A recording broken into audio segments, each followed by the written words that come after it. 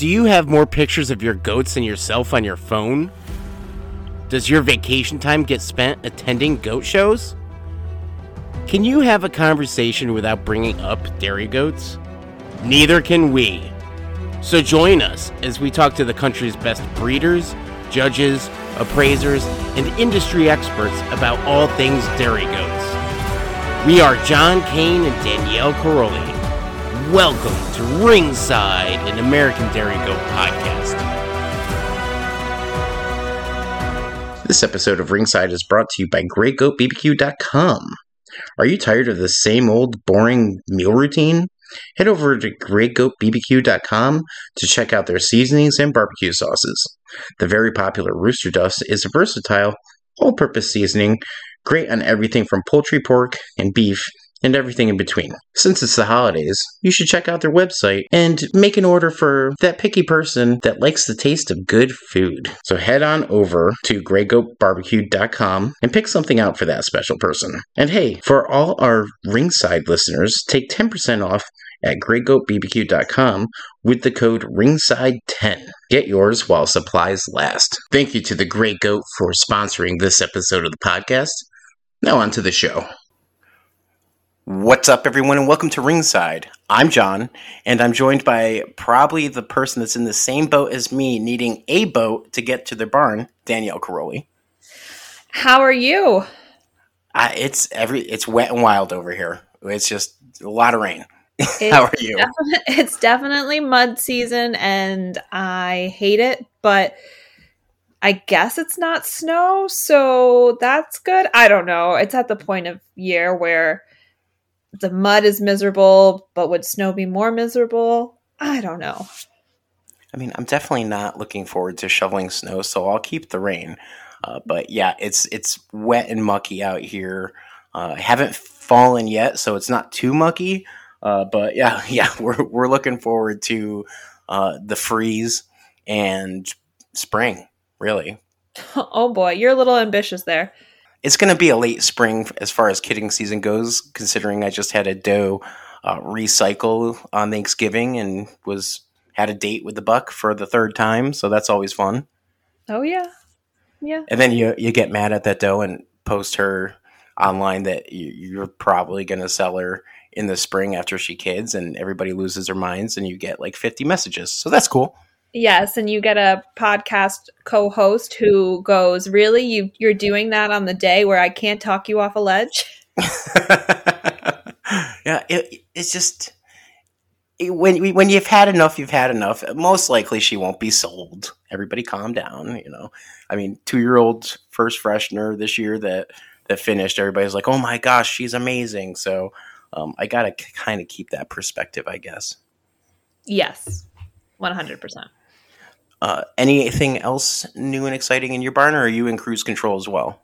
We are in cruise control. I am in the process of drying off my does, so I just have to dry treat them, and I'm going to be doing that, if not tonight, probably tomorrow night, and then we'll be pulling blood, confirming pregnancies, and really just letting cruise control, drive the car, because that's how that works, right? Autopilot, for a couple of months. Well, I guess we can move into some quick ad good news. Really not much going on besides, hey, top 10 came out. So congratulations to everybody that had their does meet the list. It's really cool to see some familiar names on there of not only animals, but breeders. So congratulations, everybody.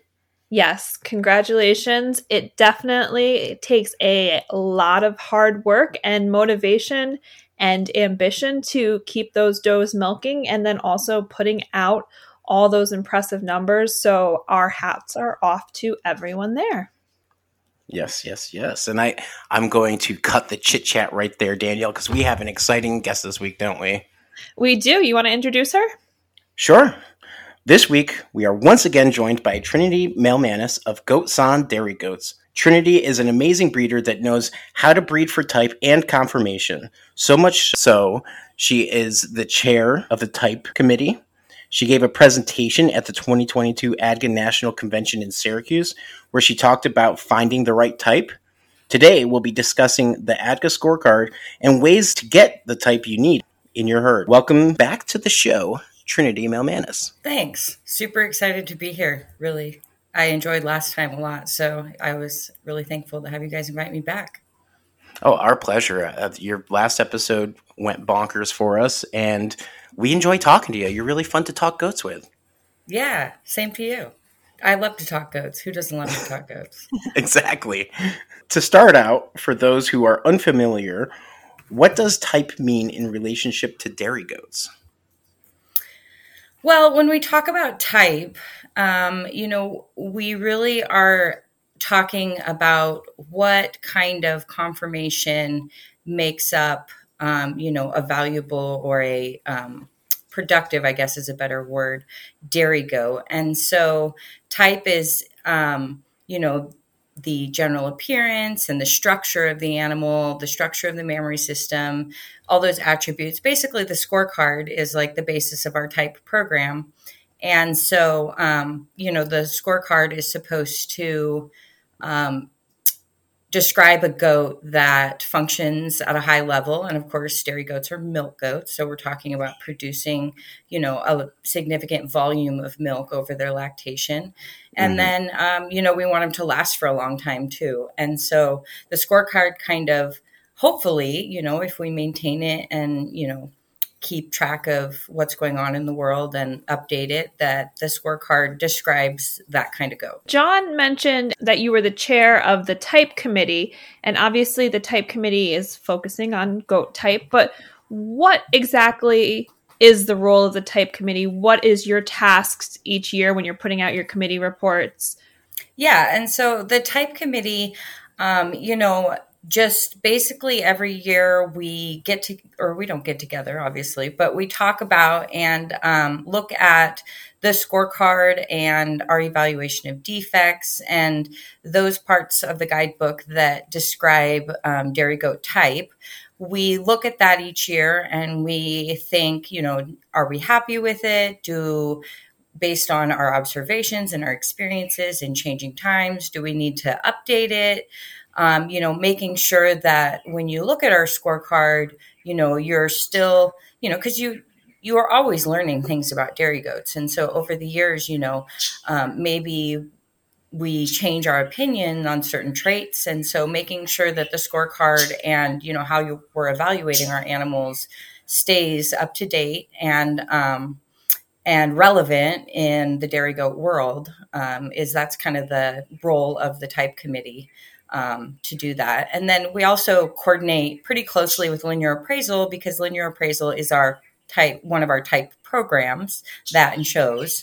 And so we do coordinate a lot with Linear Appraisal to make sure that, our two programs, the scorecard and Linear Appraisal, are matching each other and that we're staying kind of in the same, we're promoting the same kind of things. I can only imagine that those conversations on that committee can get just so interesting as you're trying to make changes. And obviously you're not making huge changes, but trying to balance the scorecard as a whole. I'm sure those conversations are amazing to just watch. Well, they're interesting conversations. And, I think my committee last year had 10 or 12 people on it. And, I tried to get a breadth of knowledge on the committee, people who have been around for a long time, people who are, younger and up and coming in terms of, being impactful in the goat world. And so you have a lot of different perspectives and you're right. It's very interesting to, see all the sides and then figure out where we can kind of come together and, do what's best for, our animals and for the, type programs. For like the actual dairy goat side here, and we'll move from the committee, where does type have the most impact on our ability to successfully manage dairy goats? I mean, so like I said before, type and the scorecard. And, when we talk about type, it's really the scorecard, right? So the scorecard just is, describes what type of goat we're looking for. And so when we look at the scorecard, if people as breeders can, use that as a guideline for, how they are breeding their animals and try to maintain those characteristics that are described as positive or necessary for, longevity and productivity, then, hopefully everybody is getting animals in their barn that, are easily managed at a high productive level for a long period of life. And, I think that's should be the ultimate goal of all dairy goat breeders, is that, we're looking for, those animals that can, maintain their functionality, for a long period of time within each lactation and for a long period of time over their life. Because if you look at goats from more of a commercial aspect, where if you were selling their milk or, needing to get certain volumes of milk, it's much cheaper to milk a goat for, say, 5 to 7 years than it is to have to milk them for only 3 years and then have to re-raise a new kid to milk for the next 3 years after that, if you get my drift. So I get when that we're drift looking for at, sure. yeah, when you're looking at type, when we're really, and we, we don't have a ton of commercial producers that participate in ADGA per se, but when you think about dairy goats and their ultimate function and, what they're ultimately for, it's for milk. And so, trying to think on that level, as breeders, is that, how can we get these animals to be the most cost effective and management friendly over a long period of time? No, I think that's great. And I forget what the exact number is in the dairy cow world, but I do think this is a difference that in terms of dairy cows and dairy goats, it is so common in that dairy cow industry to have a cow freshen twice. I think it's like 2.3 is the average level of lactations that a cow in a commercial herd will have for that herd before she is moved out, because economically for them it's cheaper to bring a replacement heifer. She's going to have more milk. There's all these different things, the ability to breed back. But in dairy goats, it is stressed so extensively, that longevity of wanting a doe who's going to be productive and functional at 5, 10 years, 5 or even 10 years old. Yeah. And I do. And, I think, different from dairy cows, because dairy cows, they give such a higher volume of milk that, they can give what they need for a lifetime in a shorter period of time. But when you look at dairy goats, if you're looking at only a 2 or 3 lactation animal, they're probably, being totally, honest about dairies, they're probably only giving maybe like 4,000 or 5,000 pounds in those 2 or those 3 or 4 lactations. Probably only like 3,000 pounds in 2 lactations for some animals. So, longevity is something that we've tried to stress as dairy goats, for some time. I will say, since Danielle brought up, dairy cattle, I've noticed that, the last 10 years, it was bigger is better. The biggest Holstein you can get, tallest, widest, that's what they were breeding for. And they realized that the longevity wasn't there, even for the short amount of time that they have cows in the parlor for each cow. They've scaled that back, and they're really starting to go back to kind of the 90s, 80s, even late 80s look of a dairy cow, and really striving for balance, which we will talk about extremes here today. But first, I want to kind of touch on, do you think the scorecard is an underutilized tool by breeders, and how can it be a benefit for them? Yeah. And, it's interesting. underutilized, I think, could be a good term for it, because I do think that the scorecard is underutilized because it's kind of more seen as the main categories and main traits, and then how many points they're worth. But if you actually go through and read the scorecard and read the words that are accompanying each of those point values and each of those traits, it really describes the kind of animal that we're looking for. And when I was giving my type conference at convention this year, looking at all of I highlighted like keywords in all of the descriptions. Like when you talk about the mammary system, it mentions capacity like 7 times in the description. Capacity in front of the leg, capacity behind the leg, overall capacity up into the escutcheon. It really talks about volume of mammary system a lot. And, in my opinion, that's one thing that, maybe we're not seeing as much realization. We hear judges or people or evaluators talk a lot about the structure of the mammary system. It's okay that her udder is a little bit small because it's so beautifully structured.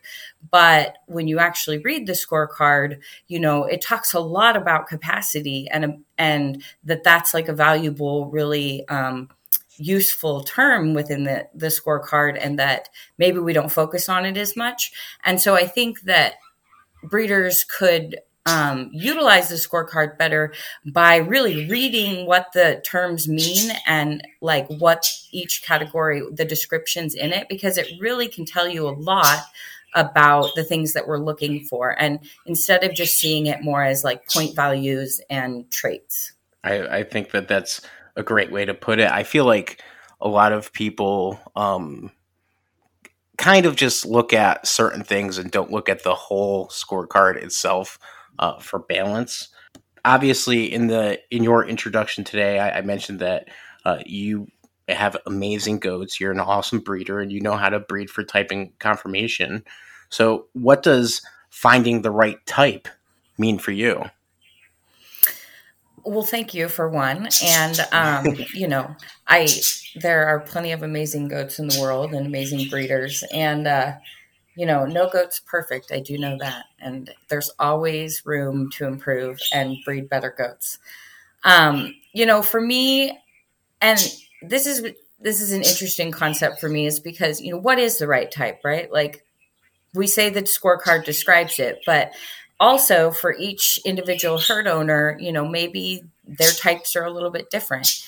And can you have different types and still maintain functionality and productivity? Sure, you can. There's slight differences everywhere. And, that's what's fun about breeding is that, we're all breeding for the same thing, but we all have our own personal preferences and, things that we tolerate or things that we don't tolerate, because there's no perfect goat. And so for me, finding the right type is finding, the type of animal that works for my management style. And when I mean works for a management style, for anybody's management style, means that however you house, keep, feed, work with your animals, that they are able to, maintain their functionality through that management, and that they're able to, do what you need them to do for you. So what is your end goal? Are you making cheese and yogurt and doing products, or, what is your end goal? And so finding the right type, I think, is really individual for everyone. For me, it's finding, I'm trying to find some balance between, keeping my animals really productive, but maintaining, a really correct, stylish animal at the same time. Kind of touching on what works for you. And obviously this isn't a type example, but I think it's a really good kind of story to bring up. And in that idea of what works for you is when you start talking goats with people and even local breeders, you start probably comparing nutrition. And some people, I remember a conversation I had with somebody, and what they feed their goats hay wise and how their goats look on that hay, they swear by more of a first cut, very stemmy, almost, let's call it trash hay. Something that a horse wouldn't get. I mean, we're kind of in horse country, so a lot of people, when they're buying hay, look for that horse hay around us. But I laugh because I see the hay they feed and I go, oh, my girls would turn up their noses at that hay. But that breeder over all these years has a beautiful herd of goats that are functional. They're winning at shows. They're excelling in linear appraisal. All of these things, they look great, but it works for them and their management. But I also know it wouldn't work for mine. So there is such a thing of trying to make sure that your type works for you. I think of other areas of the country where you go and you see the soil is different. And so the feet are a little different. So maybe you allow the feet to be a little bit more widespread because they're dealing with sandy soils. Different things like that. That idea that you have to make it work for you is so important, I think. Yeah. And what's really interesting is that there's so many examples of that when you think about those people that feed the hay that you were talking about. Over the years, they've bred animals that manage under that hay, whereas you like to feed, third, fourth cutting soft alfalfa. So your animals have been managed to thrive under those conditions.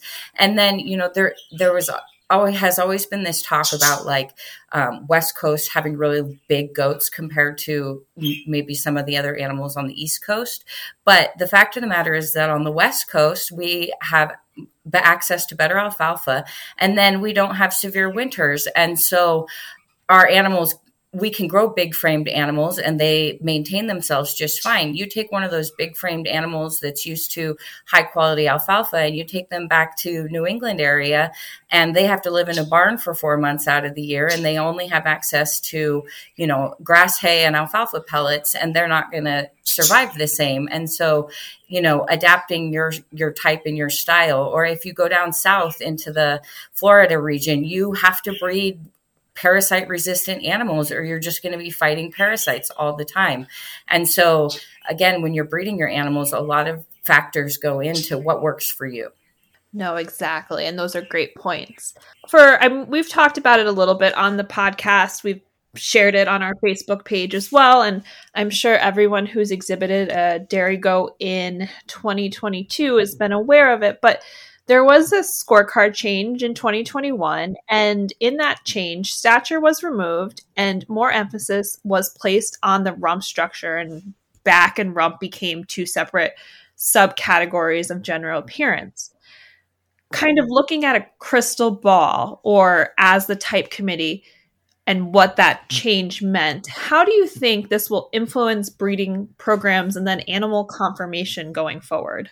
It's kind of hard to crystal ball it, but, I think that the intent of the change was that, not to say that we want to breed smaller goats, right? So taking away stature, a lot of people was like, oh, well, now they want to breed smaller goats. Nobody needs to breed smaller goats, but just taking the emphasis off of height, and that's what, and the other thing is that, if you go back and look at stature, the description of stature when it was in the scorecard, the exact description is taller at the withers than at the hips with a long bone pattern throughout. That is the exact description that was under stature. Let me ask you guys this. Does it say anywhere in there that they need to be tall? Nope. Certainly does not. It doesn't say anywhere that they need to be tall. It just says they need to be taller at the withers than they are at the hips with a long bone pattern. And in one of my other presentations last year, I put up 4 or 5 animals that, in my opinion, fit the description of stature. And I put them up there and everyone agreed with me. Oh yeah, They all are taller at the withers than they are at the hips, and they're long bone pattern throughout. Well, the linear scores on those goats for stature ranged from 47 to 16 in terms of how tall they actually were. And so like a 16 is like 27 inches, and a 47 is almost 35 inches. And so, trying to realize that when they had stature in the scorecard, the intent of it wasn't to talk about height. It was to talk about the essence and presence of the animal as they presented themselves. And so going back to your point, sorry, I got a little sidetracked, but how is it going to impact, breeders? And, I just hope that people don't think that we're asking them to breed smaller goats. We're just simply saying that height isn't really a factor in the animal's overall good type. Obviously we have Nigerian dwarfs where they have to stay within a certain height range, but when you're just talking even within that height range, like there's no benefit to bigger and there's no benefit to smaller, really. It's really about breeding a more balanced goat. And then when you look at the rump, and we've really been, and so, you want to de-emphasize something, but then thinking, okay, well, what do we want to emphasize or increase the emphasis on? And, especially with, our Nigerian breeders, they are one of the newest breeds, started in 2005. And, as a breed, they have issues with their rump structure. Nubians have issues with their rump structure. And then overall, rump structure is so important for accommodation to mammary system and accommodation of, capacity and productivity and ease of birthing and overall style when you look at the animal walking around the ring. And so we said, hey, let's try to emphasize rump. And, my hope is not that people will de-emphasize stature and height. It's that they'll just remember that to focus on things such as rump, because that's a more functional trait that really can affect whether an animal lives for a long time and milks at a high level. That didn't really answer your question about where I think breeding is going to go. I don't know. No, but it kind of goes back to why those changes existed. And so that was kind of the flip side of that. Point. Right. So I totally get it. And I think, sorry, John, as I stole that from you, but I think it's one of those things that when you put that emphasis, even, in the grand scheme of things, if you look at 2021 or like when it changed over, you're talking a 2-point change that kind of moved things around. So it's not, that's 2% of the whole entire scorecard. But when you start allowing a little bit more focus on rump, you're able to say, okay, this doe isn't wide enough in that rump. And maybe then that breeder goes back and focuses to breed to something that is a little wider. So then your kidding is that much easier because you can get a hand into that doe and you can pull out the kid, and it's a 7-pound kid and you can easily deliver it. So then you're not dealing with a lot of stress from kidding on the doe, stress on yourselves, the birth. It just kind of makes your kidding season maybe that much easier because you're not dealing with as much stress, and then it just allows for more. And that's just even a minor example of what can happen when you start looking at the animal more with a focus on that back and rump more than, all right, as you kind of said, we go to stature. Well, we think stature means height. What is height going to get us in the barn except needing to build longer milking stands because this doe just won't fit on it anymore? Or, having these bucks that are going when they're being appraised 50 as a 2-year-old. It just, is there really merit in it versus is there merit in that, that rump structure? Right. And I think it just goes back to what is a more functional trait, what is going to be affecting their function. And rump is a significantly more functional trait than stature. And then the other thing is that, separating out rump from back, when people are evaluating animals, it really makes them use the whole trait of rump, because when rump was lumped in with back, we tended to talk about just how level is it? How level is it, from hips to pins? How level is it from hips to pins? Because it was part of this bigger trait, and you could talk about their chine and their loin and their levelness of their rump. Well, now we have to talk about rump as its own trait, and you can't just say levelness over and over and over again. And so as an evaluator, hopefully we can start talking about width and, uniformity and height of the thurls and, width of pins and smoothness of blending at the tail head, and all of the functional traits of rump, not just how level is it from the side view. Yeah. I think people got stuck in a one-dimensional side profile view, mostly pictures from Facebook or websites. And then the change to the scorecard really made it a more three-dimensional thing that it should be. I loved the changes that were made there. I mean, especially stature. As an Oberhasli breeder, people tend to forget that they're a medium-sized breed, and they're supposed to be. And I've got a really small 2-year-old first freshener this last show season that is as balanced as can be, but I was apprehensive about showing her. I was like, "Hey, is it not frustrating to be in a best in show lineup and to have them talk about how the Saanen is taller and longer than your Oberhasli?"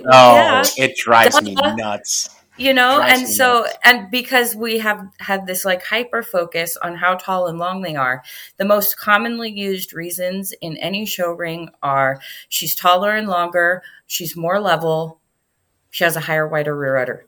I mean, people just go ape about those 3 traits. And, I think just making changes and talking about it like we are here can really help people rescale and relook and be like, oh yeah, there's lots of traits to focus on, not just a few. Oh, and speaking of the traits, what a wonderful transition. In finding the right type, we are given the scorecard to assist us, but how do we as breeders take the information and apply it? This is where I need all my pictures. But, I think when you look at the scorecard, and again, if you read the descriptions within the scorecard, it really tells you all of the things you need to know. And it's important, especially for new people, to know all the body parts and stuff, because it uses kind of more complex language than your basic beginner might know. But for those of us that are breeding, have been breeding a long time, I always go back and read it and, talk about, if you just go through it, it describes goats perfectly. Anyways, I've lost your question now. What was the question? Well, you did answer it, but okay. But how do they take the information of the scorecard and try to apply it within their whole herd? Right. Got that. So the way that I always look at it when I'm looking at a goat. So if you're going to go into your barn and try to use the scorecard to evaluate your animals, I always try to read the descriptions, and then in my presentation that I did, you guys probably saw that I use circles and triangles and to overlay on the goat. And if you think about looking at a goat and trying to, instead of trying front end assembly, there's so many moving parts and so much craziness going on that it's hard to, where is the problem? What am I actually looking at? Because you've got the shoulder blades and the front legs and the chest and the point of shoulder and the point of elbow. And so when you read the description of front end assembly, you can almost imagine the shapes that go along. So when I look at a goat from the side, I want, my straight down line from the withers down through the front leg. And it talks about that. And you want the chest floor to be flat to the ground. And so if you think about it all in shapes where you have parallelograms or triangles, and you can overlay those shapes onto your goats, it's an easier way to evaluate animals. And it's very difficult to describe it without visuals. But, when you look at like wedge shape. So when you look at your goat from the side and you look at her from the withers back through the flank and the barrel, does she have a more rectangular shape or does she have a more triangular shape? And without having to actually identify the points in the body, you can say, oh, yes, the overall essence is that she's triangular shaped. And that's what we talk about when we talk about depth to the rear barrel and depth in the flank and, that dairy wedge shape. Whereas if she's a more rectangular shape, you can say, oh, well, that's not quite as ideal as I would have hoped to. And so I try to think about what shape each trait might present as, and then like overlay it onto the goats. But again, like I said, it's very hard to describe without actually showing visuals. Yeah, we're going to have to do a YouTube video someday. You know that, right? Well, and it's hard. A lot of people have asked me for my visuals, but without me to sit there and describe what the visual means, it's, I always feel like tentative about just throwing a bunch of triangles at a person and saying, here, this is going to help you. Right. And everybody's like, shoot, I wasn't really paying attention in that math class and in geometry. In geometry. Yeah. When my teacher was saying it'll be useful later on in life, I really didn't think it would apply to dairy goats. Well, totally does. Well, yeah, it reminds me of the video that's out there on the interwebs of a scorer for dairy cows. I think it's a Jersey he's got where he grabs some twine and he breaks down how everything is balanced.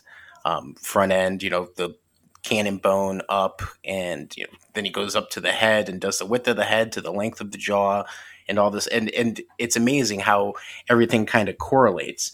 And he goes by bits and pieces of the cow. Well, we're going to go bits and pieces by the goat here, and we're going to continue to break it down by section. I mean, you've already touched on front end assembly, but was there anything else you wanted to touch on that before we move on to a different category?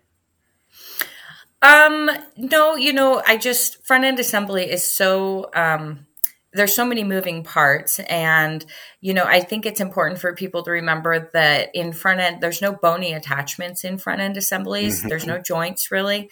It's all just held up there by tendons and ligaments and muscle, and so I always just think of that as an interesting concept because it means when you see differences in the front end, it's really about the quality, like muscles you have too many pulling up and not enough pulling down, or too many pulling out and not enough pulling in. And so, you talked about balance. And so not only is it balance in visual, like the outside visual, but the front end really is about balance inside and making sure that, all of the parts are complementing each other in the front end. No, that's a great point. And I think back to some of my judges training workshop work, and there's always somebody that says, I don't like this animal's front end, or the front end is what I would like to improve, kind of when you're just looking at that animal quickly. And if you were to say, the back is the area, it's usually a lot easier to say, okay, the back is the area that I would like to improve on this goat, probably in her chine. But you look at that front end first and you say, okay, there's something wrong with that front end. And it usually takes a little bit longer to figure out what is kind of the cause and effect in that front end. Is it that her toes are kind of pointing out and that's causing a rotation that's causing her to move weird? Or is it that she's loose at that point of elbow? There's so much more mechanically, I feel, that goes into that front end that causes issues or, an animal to need improvement in that front end. So when you're looking at it, you always have to take a little bit longer to identify what the cause is that is throwing off that front end. Absolutely. And you mentioned something that I talk about all of the time, which is cause and effect, right? Mm-hmm. And so whenever you're looking at any part of an animal, and most people can look at an animal, and even if they're not that knowledgeable, they can say, wow, that just doesn't seem right. That just seems off. not ideal. And so whenever you look at a fault in an animal, I always try to find, okay, so here's the fault, but where did it come from? Because most of the time it comes from some other deficiency, or not some other deficiency, but what is the specific deficiency? And like talking about front end has a huge cause and effect thing. And so a lot of people, if you get a dippy chine, you see a dippy chine, they are going to criticize the chine because that's what it looks like is bad. But most of the time, dippy chines come with front legs that are too far forward, shallow chest floors, prominent points of shoulders, where the legs, are set too far forward. And as you set the legs too far forward, they lose, the back loses its support mechanism, which is the front legs being under the shoulder. And so then they become dippy in the chine. And so whenever you're looking at any traits, when you see the fault, make sure you can try to figure out where the fault's coming from, because there are true dippy chines also, where the shoulder will be fine and then the chine is dippy. But is it a dippy chine because of the back, or is it a dippy chine because of the shoulder? And so cause and effect is a huge thing when you're evaluating animals and looking at type, is where did the problem originate from? Because it isn't always the actual trait you're looking at. Yeah, I agree with that so much. First of all, front ends are a little bit difficult for me to pinpoint the effect and what is causing that why. I mean, Danielle, you can totally agree with me on this, because how many times have I had you help me look at an animal and I'm like, something's off with the front end, and we had to pull it out, and I'd walk it and then you'd walk it, and we kind of correlated. For one of them, it was because she's just kind of big like me, or and then have had too much grain, and but we won't talk about that one. And then another one's Buck and Rut that just happens. He just kind of looks a little wonky right now because he's in rut, hopefully. But yeah, it always, one tip I will give our listeners is, if you are trying to evaluate your animals, have somebody else walk that dang animal so you can see what it looks like from the judge's or whoever's perspective. It's really hard to evaluate an animal as you're looking down at them when you're walking them. Yeah, and evaluating animals on the move is so necessary. Mm-hmm.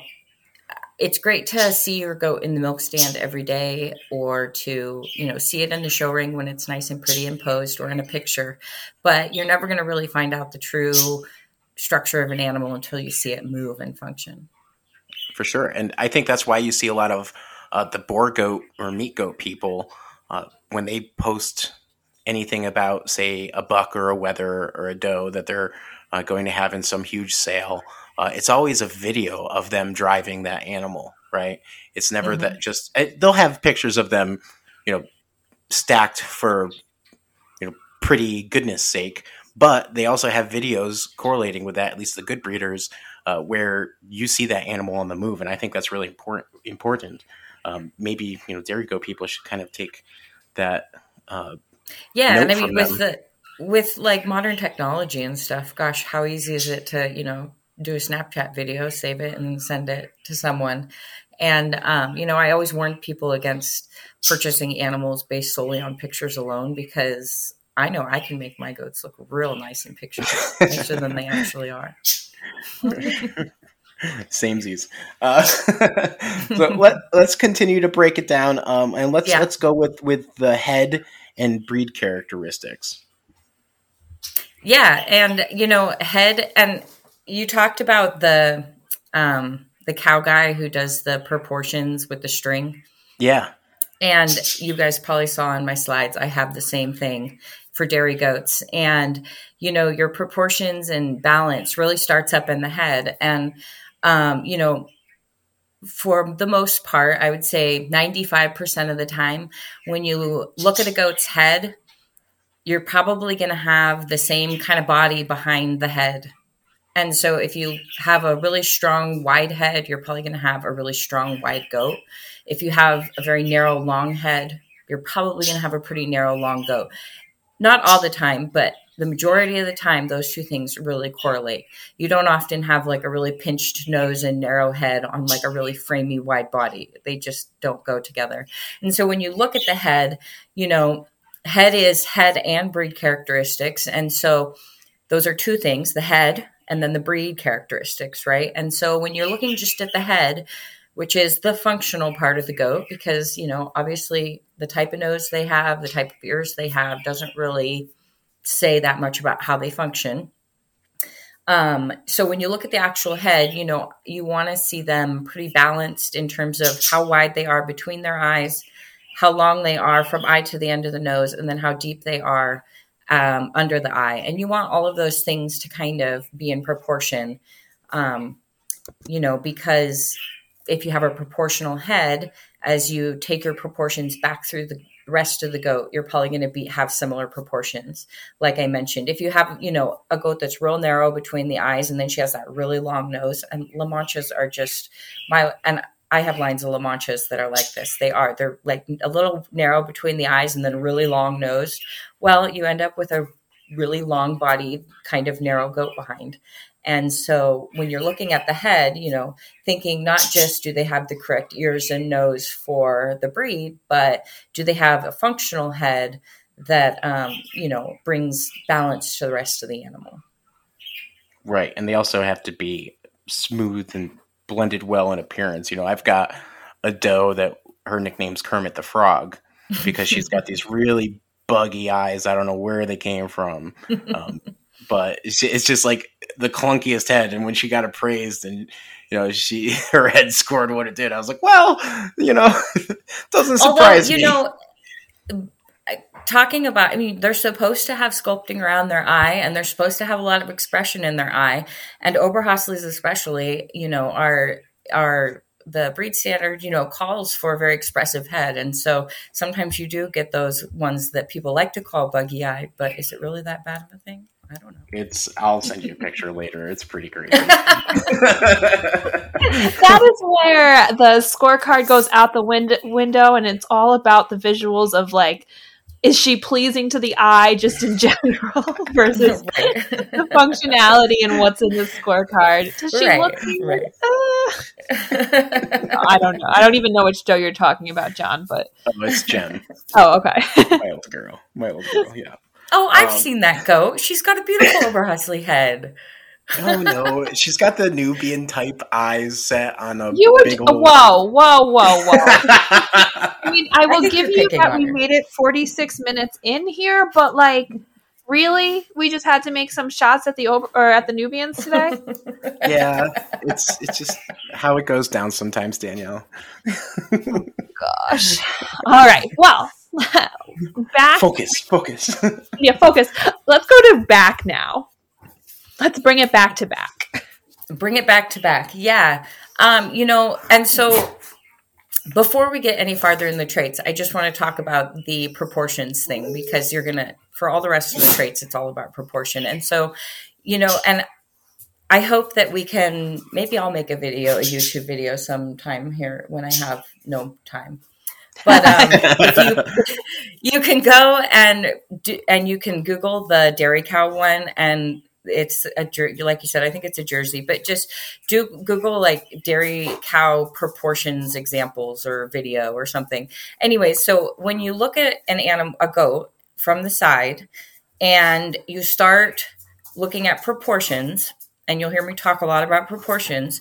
So if you I usually start on the front leg. So if you go from the front hoof up to the knee, and then the knee to the point of elbow, and then the point of elbow to the point of shoulder to the top of the wither to the end of the chine to the hips down to the pins over to the stifle or flank, and then the flank to the hock, and then the hock to the ground. All of those distances should be somewhat proportional to each other. And generally, when you find one of those distances that is very different from the other distances, you're going to have an issue like a roached back or a dippy chine or, a goat that's low in the front because her cannons are real short. or whatever the things are. And so everybody pause, go back, listen to that again, pause, go back and listen to that again. It'll tell you a lot. So when looking at the back, you want the back to be long and straight meaning level from the side. And you want the distance of the chine, which is from the wither back to the last rib. You want that to be similar to the distance of your loin, which is from the last rib back to the hip, juncture of the hips. And so you want those two distances to be pretty similar. And then the three-dimensional aspect of back is that when you stand over the top of the goat and you look at the back, you want there to be increasing width from the withers back to the juncture of the hips, so that the width of the chine is slightly less than the width of the loin, which has increasing width. And you want them to be wide, but you actually want there to be increasing width back so that it creates kind of a triangle shape. So when you look over the top of the goat, if your 3 points of your triangle were your two hips and your wither, that it would create a nice triangle with a nice strong base. Does that make sense? It makes complete sense to me. And I honestly want to try that so bad. I'm going to do that as soon as I have some does fresh, because I want to try it with everything in correlation. Yeah, and you know what's really fun to do is if you take pictures of your goats over the top, then you can actually like superimpose the triangles on them, and you can see which ones have wider triangle bases and which ones have narrower triangle bases. And, you know, that tells you which ones are kind of wider in the back than the other ones. And so I play around a lot with overlaying triangles on goats, as you saw. And so I always encourage people to just take some picture, you can just stand over them in the barn, take a picture, and then lay those triangles on them and see where you end up. But so anyways, the back, don't forget that it's a, 3-dimensional, 4-dimensional. Look at the back from all angles. Should be long, balanced, level, and wide to the loin. Yeah, and full in the crop. I feel like a lot of people miss out on that part. They kind of overlook the crop and just look for the wide loin and obviously wide hips. Yeah. Although I will tell you that a lot of times the lack of fullness in the crops is a front end problem and not a back problem. Really? Yeah, and it, again, the front end affects more things than anything else. The front end and the rump affect more things than anything else. And so you see the cause of the problem somewhere else. Like if you have low thurls and narrow thurls, the rear legs don't work right. And everyone's like, oh, bad rear legs. And I'm like, well, no, it's really because they have come off of a bad rump. And so again, cause and effect. Yeah. I mean, you can't start out a race spinning in the mud and think that you're going to win. You start out with the front end, and then you can't expect to win a race by breaking down at the end. Just the way it goes. Now, we did talk about rump. Was there anything else that you think we should add there? Well, of course, I don't talk about rumps without talking about my garage analogy. Yes. And, I got that. I have to give credit. I got that from John White and Eric Germain. I'm pretty sure it was John that first said it to me. But, when you think about the rump is really the garage for your mammary system, because the whole mammary system is suspended underneath of the rump. And so if you're thinking about cars and garages, if you have a garage for, your Mini Cooper, you can have a pretty small garage and the Mini Cooper just goes right in. But we don't want Mini Cooper udders. We're looking for like F-350 udders, right? And if you have your garage built for a Mini Cooper, you're probably going to demolish it by driving your F-350 into it. And, so if you think about that as an analogy, you have to really focus on, your garage structure in order to accommodate the kind of car that you're looking for. And so I always talk about that with rump. And if you think about the length of the rump, the flatness from thurl to thurl, because when you have flatness from thurl to thurl, it creates more of a flat roof. Whereas if the thurls are very low and the rump is more peaked, you're going to have less width and you won't have as much width. And so the udder can't set up as high, and the udder will brush the sides of your garage. And so really thinking about, the shape that can accommodate the udder underneath of it is really the ideal rump that you want. Oh, right. And totally in my opinion, I know we're going to wrap up with talking about extremes, I think, but, in terms of all the traits, in my opinion, and this is just my opinion, the only trait that you can't get too high is rump width. I just think the wider your rump is, the better. And, people talk about like, oh, rear udder height should always be super high. Well, I have arguments for that. So in my opinion, rump width is the only trait that is like an extreme thing. Like, get them wide as you can. And it's hard. Like the widest doe rump I've ever measured is maybe 8 3/4, maybe 9. But, let's all breed for 9-inch rumps. I like that. Yeah, I like that too.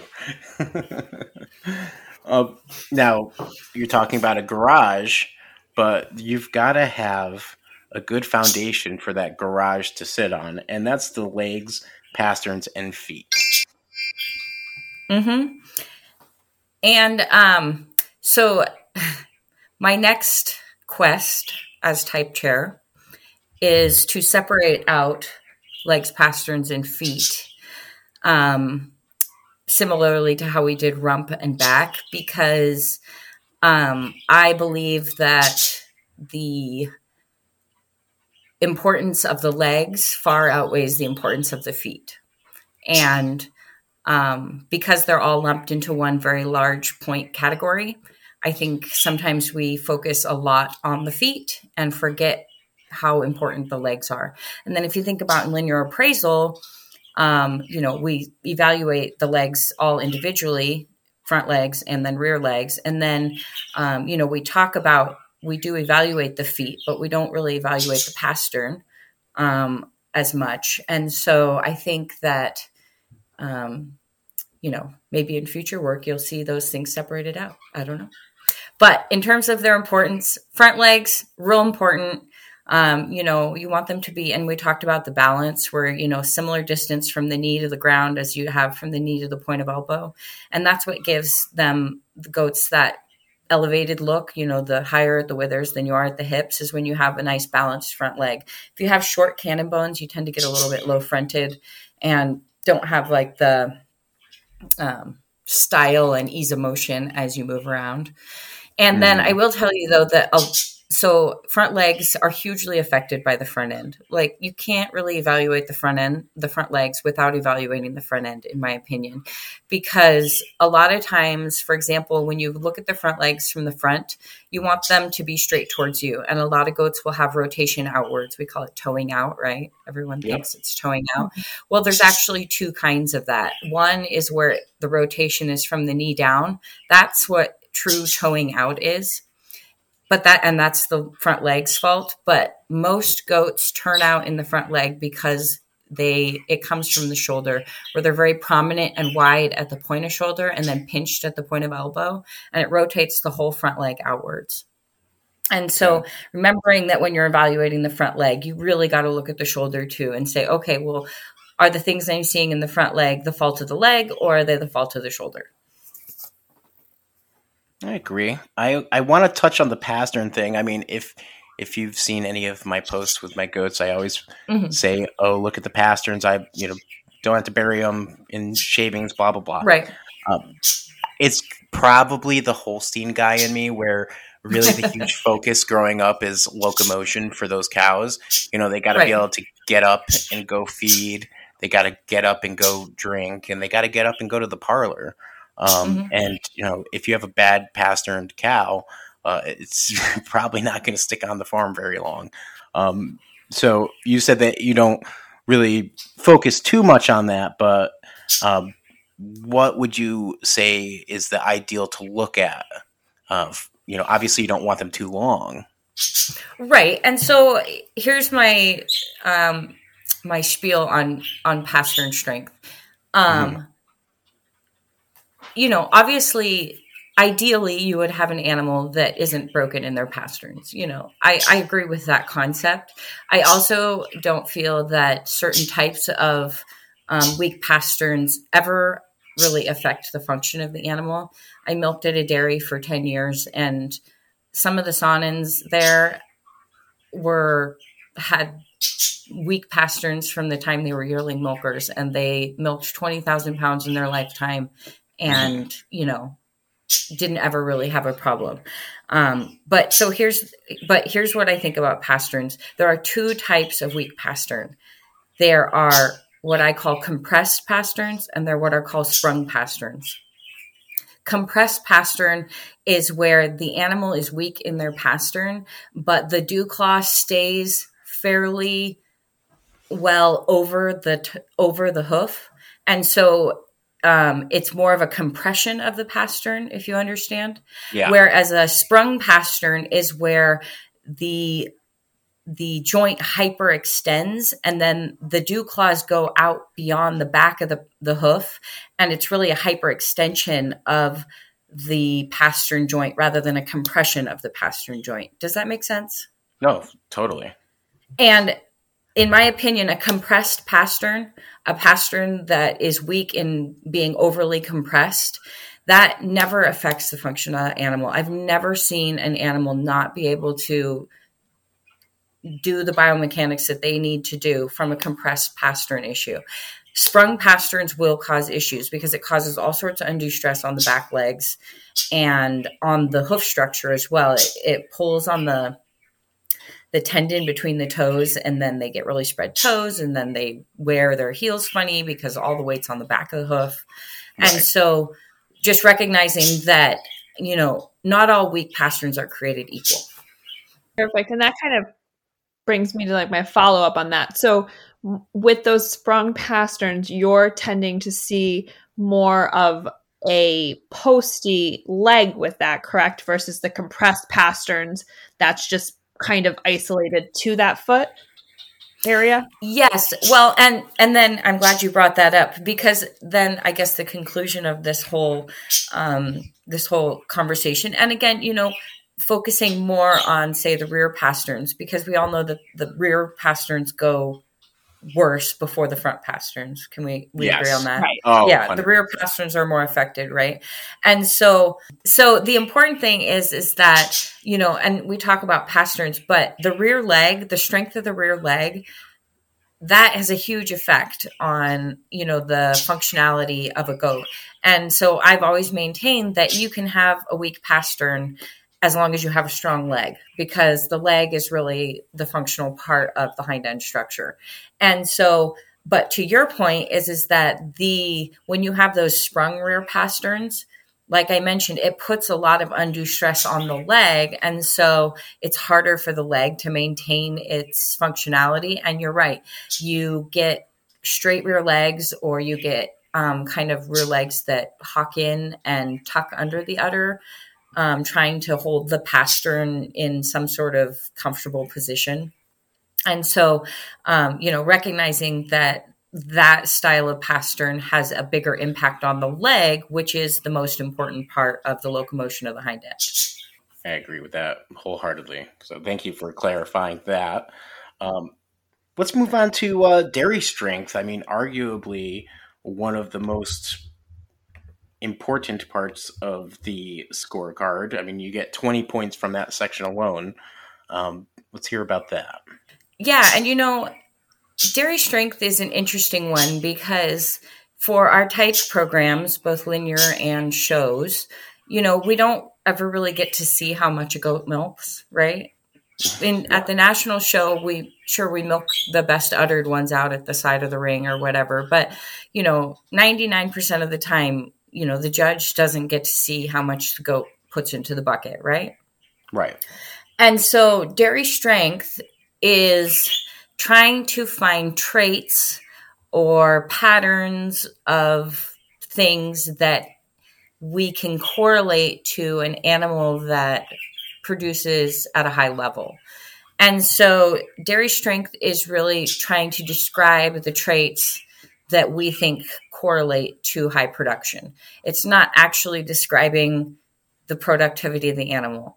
And it's difficult for me because some of the traits that we talk about in dairy strength, I've seen animals that possess those traits and don't milk a lot. And I've seen animals that don't possess those traits that milk a whole lot. And so it's an interesting one for me in that, take it with a grain of salt. You should be able to look at a goat and say, that's a productive functional animal, or that's not a productive functional animal. But when we look at dairy strength, the things we look at, we talk about like the angularity and the openness of animals. And when I talk about angularity, the kind of simplest way to think about that is, the wedge of the animal from the side. Do they have a triangular shape as they go back to the rear barrel? You want the rear barrel to have more depth than they do at their belly button. You want that increasing depth. And it creates kind of a triangular shape. And then when you stand over the top of the animal, again, the dairy wedge we talked about in the loin and back, but also throughout the whole animal, where there's more refinement in the front, back to more capacity and fullness in the rear. And those are like our dairy wedges. And then specifically, dairy strength talks about ribs, skin, thighs, flank, and there's another one. Ribs, skin, thighs, flank. Neck. I don't remember. Oh, neck. Yes, thank you. And, so each of those traits have been identified as correlating to productivity, and they do a lot of the time. And so, talking about like really long, nice long neck with some refinement, over like a short coarse neck that's really full of muscle and meat. We prefer to have a more refined long neck. The ribs, we talk about them wanting to have more openness of rib. For me, more than the openness of rib, because I don't know, I've had goats, I can fit like a fist between their ribs and they're just not very good milkers.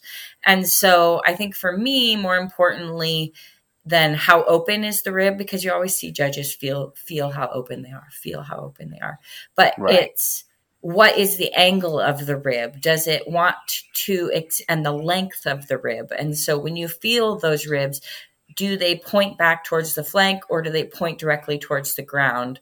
And the last few ribs, do they have the length to extend back to the towards the flank, or do they kind of cut off short, right past, the juncture of the chine and loin? And so, and then thinking about the shape of the rib, is it really round? And when you run your hands over it, it's like going over speed bumps? Or when you run your hands over it, is it more like just flat humps? We call them humps versus speed bumps. And so, I try to focus people more with the ribs on, instead of how open they are, is, what directions they point and what shape are they? Those ribs, I think of my own herd, and I have a doe who's notorious for sitting like a dog.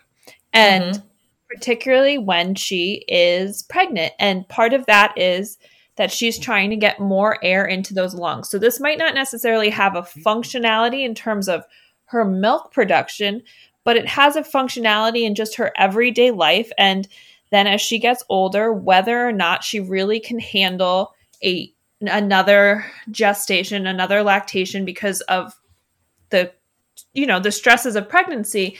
And with those ribs, they are angled more down than they are towards that flank. And so there's just not a lot of, and then it kind of does translate to body capacity a little bit as well, but there's just not a lot of area there for when she is carrying those 3 kids to allow her to breathe properly. So maybe, I know dairy strength, we do relate it to milk production, but there are other aspects of having this goat function that I think apply more to like longevity of life that dairy strength touches on as well. Absolutely. I totally agree. And, talking about, but even, even going back and correlating what you just said to productivity is that if your animal doesn't have the appropriate inside space to accommodate all their organs and all of that stuff, how is their blood flow restricted? Because if you think about making milk, making milk is done through blood flowing, oxygen, all of those things. And so if you don't have the rib cage structure or the thoracic cavity that's appropriate to pump all the blood, you're probably going to be restricting production, but also, like you said, restricting their ability to just to be easily managed over a pregnancy. You don't need your goats hyperventilating at the end of pregnancy. Exactly. Moving on to body capacity, something that I think a lot of breeders give up on their animals before they're done maturing. Let's hear about this portion of the scorecard, which is worth 10 points. Yeah. And body capacity, there's a high correlation between body capacity and dairy strength, in my opinion. And, you heard me talking about depth to the rear barrel and wedge shape, in dairy strength. Well, that also is body capacity. And so, you want similar things in terms of, body capacity. And, I'm not going to go into immense detail, but the one point about body capacity that I just wanted to talk about is the difference between true body capacity and manufactured body capacity. Yes. And so true body capacity starts with the width and depth of chest and the strength of the head. And it finishes with the width through the thurls and pins and width of the hind end assembly. And all of the capacity in between that is based on those things. And you can get goats to look big around the barrel just by managing them. But you can't ever change the true proportions of their capacity, both in the chest and at the hind end in the pins. And so just realizing that just because an animal is large barreled does not mean that they have true body capacity. And then also realizing that an animal that has a large degree of fleshing is going to appear to have more body capacity than an animal with a more lean style of fleshing. And so really looking at the substance of bone in the legs and the width and depth of chest and the strength of the head is going to tell you more than just looking at how big they are around the barrel. Right. And I think that's really important for new people to realize, because it talks about, everyone says body capacity. Oh, cool. Well, how big's your belly? Right? I've got a lot of body capacity, but that's like human body capacity. But in goats, really, like I said, the core points of body capacity are where do you start with the goat and where do you finish with the goat? And then if you have those things appropriate, then the middle part just comes and it's there. Whereas if you don't have the appropriate starting and finishing points, what you get around the middle is solely based on what management style they're under. Right. And I love that you put it as manufactured body capacity, because it's so true. But those animals, those does that you see that are manufactured, if you look at if they were praised the year that you're looking at this huge depth, a lot of times their dairy strength is maybe a V. They lose out on that dairy strength and those characteristics because, let's face it, they're dairy animals. They're not supposed to be fat. Right. Well, and even it's interesting, people get caught up in just looking at the overall mass of the animal, but there's so many factors that go into the overall mass of the animal. And you really have to peel it back to what is the bone structure telling you? Is the bone structure a strong, angular, flat bone?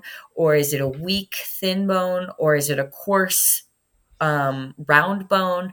There's so many different types of bone structure, and that is really going to tell you the kind of animal you have, not just, like I said, how big around they are or how fleshed they are.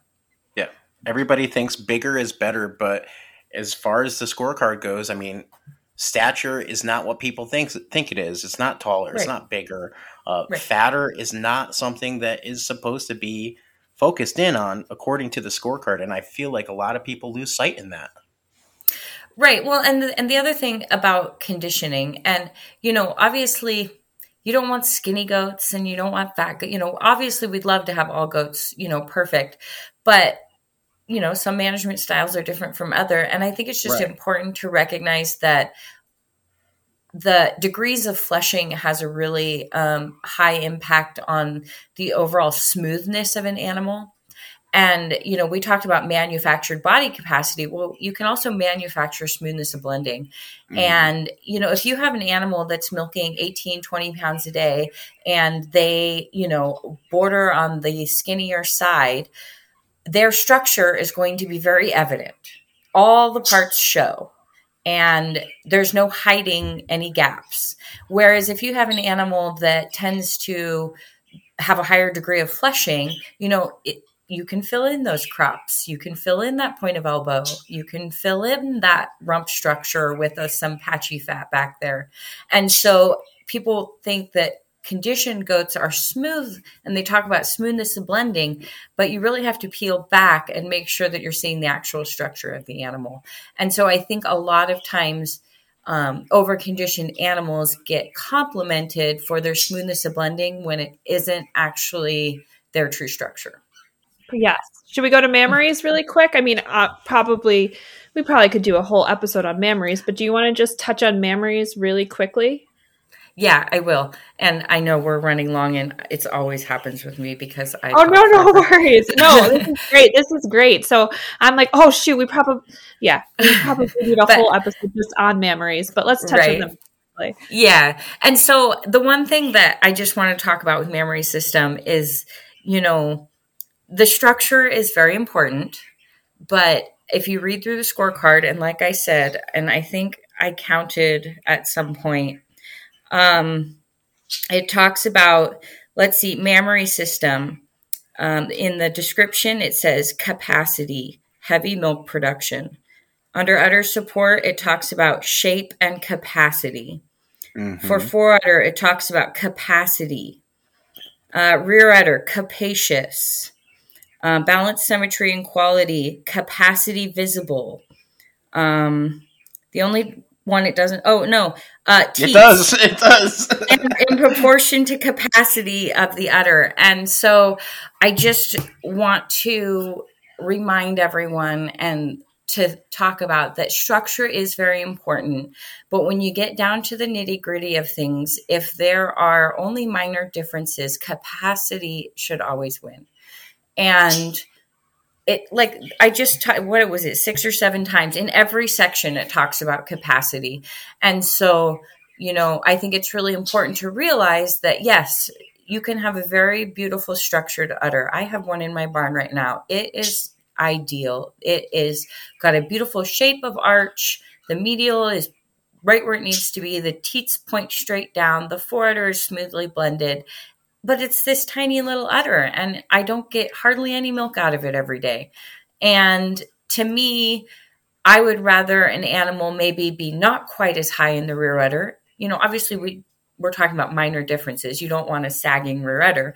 But if you have the choice over an udder that is 3 times as capacious, but maybe a 1/4 of an inch lower in rear udder, you know, it's hard to justify using the smaller udder when the mammary system talks so specifically about capacity and function and functionality and productivity. And so that's my mammary system spiel. I just want to touch on how many points are teats again? Teats are 4 points. Oh, and, okay. You know, and so I actually, in my type conference at convention, one of the participants pushed back, and she said, "Yeah, teats are only 4 points." She said, "Rear udder's only 7. Like, they're almost as many points." And so, you know, if you break it down, they are nearly as relevant as many of the other categories. Front end assembly is only 5 points. It's only 1 more point than teats. Right. But I think what you're getting at is that We should always remember to evaluate the functionality of the Yes. teat and not the aesthetic of the teat. And that is not just within teats at all. And, as a wrap up to like talking about just the scorecard is that, I encourage all breeders to try to think about functionality versus aesthetic, because I think that's where we got to with stature and levelness of rump and height of rear udder. It's very easy to see. Everyone can see a level top line, and everyone can see a really long forudder, and everyone can see a tall goat. And those are aesthetics that are pleasing to the eye, but making sure that we balance that with making sure that that animal also maintains a high level of functionality. Right. And everything works with one another. I mean, Right. whole, everything. So I think balance is key. And once you start kind of teetering into some of the extremes, that's when you see a lot of differences. And that's what we're going to touch on to really wrap this up, is let's talk about those extremes and how they can benefit, but also work against you and your herd. Yeah. And, this year, I've been really had a lot of self-dialogue and thought about breeding for extremes. And the more I look at it and the more I evaluate my own animals and look at animals around me, extremes can be fun and exciting. They're extreme, especially when you get an extreme in one trait. But every time you breed for extremes, you're giving up balance. And when we talk about type and the scorecard, it's really it's really meant to develop a balanced animal. And so I have decided that I want to discourage breeding for extremes, whether it be, any one of the traits, whatever extreme it is. I think that if you look at it in like linear terms, like on a linear scale from 0 to 50, we never want zeros, and I don't really think we ever want 50s. I really think that a more balanced animal falls somewhere in a more normal range, and that creates more balance throughout the whole goat. And so, I just hope that everyone realizes or can appreciate that, extremes are fun and exciting, and we can appreciate them, but let's not idolize them. That's where I was going. Right. Oh, I love that.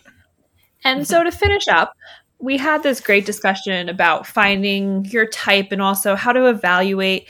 But to kind of wrap up, how as breeders really quickly can we apply it? Do you have a trick that you use at home for evaluating your herd to kind of take this information and utilize it?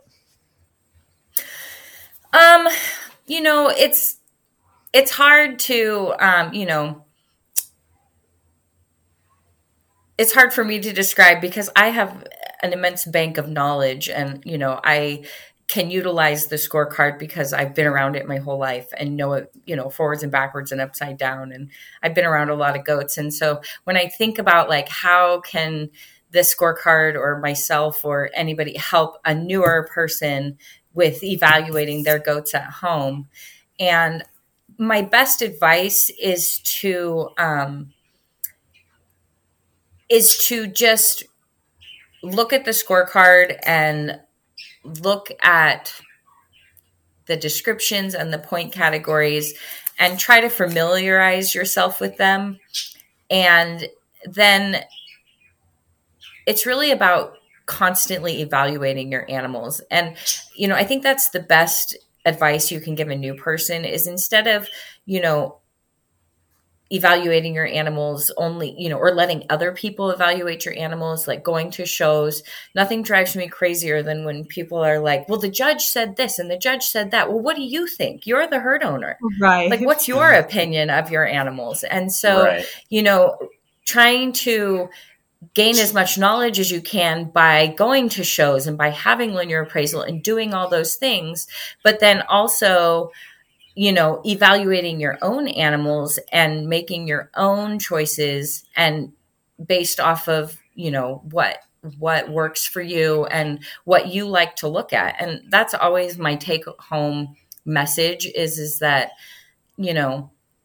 just taking all shows and performance and awards and wins and everything out of it is that you really, come on, let's be real. The cost of feed these days, the amount of time and energy and money and tears and sweat that we put into these animals, you really have to really like the goats that you're working with. And, whatever that is for you, I hope that everyone uses that as their main tool is that, what do you want to look at in the barn? What makes you happy?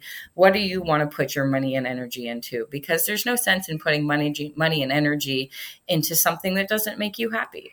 And just because the scorecard or some judge said, oh, that's not very good. Who are they to say? It's your goat, your money. I love having you on this show. Can I just say that? It is always it's an absolute pleasure. You're just so full of knowledge and you have such a truthful heart that you don't mind letting out there for everybody to hear. And I love it. So thank you so much. Yeah, no worries. And, I always just have to, say that just because I have a lot of official capacities that, this is all like my own interpretation of things. And so, don't take my word as the word. Well, Trinity Melmanis of Goats on Dairy Goats, where can people find more about your herd and you? Yeah, you can find me on Facebook, Goats on Dairy Goats. And I do have a website. My life's been insanely busy and my duties with goats and then this new thing with ADGA and my life is busy. So nothing's updated because my goats have taken a back burner in terms of their publicity. But you can find me on Facebook. You can find my website, goatson.com. And maybe someday I'll get it updated. Well, for those that don't know, Trinity is on the EC and has been working extremely hard with her other EC members to right the ship. And I got to say thank you so much for putting in all the time and effort into this organization. We truly cannot be any more thankful. We know the task that you are up against and your efforts are not unnoticed. Yeah, thanks. And, I hope that things get better. And I just wanted to say that. And, we're doing our best. Keep on trucking, and the entire community is here for you guys. If just name it and we'll be there. Awesome. Got it. All right, Danielle, we also have our own social medias and stuff like that. Where can people find us? So you can find us on Facebook at Ringside, an American Dairy Goat podcast. We are on Instagram at ringside_go_podcast. We are on TikTok, and John's really enjoying the ability to post TikTok videos again. So be sure to check them out there. Ringside Podcast. And as well, you can find us on the web at dairygoatpodcast.com. Alrighty, folks. Well, we were joined by Trinity Melmanis again today. Thank you for listening in. I hope you find this knowledgeable. This has been Ringside, an American Dairy Goat podcast. I'm John. And I'm Danielle. We'll catch you on the next one. Ringside, an American Dairy Goat podcast, is not an affiliate of the American Dairy Goat Association. All opinions or information regarding the ADGA does not represent the registry.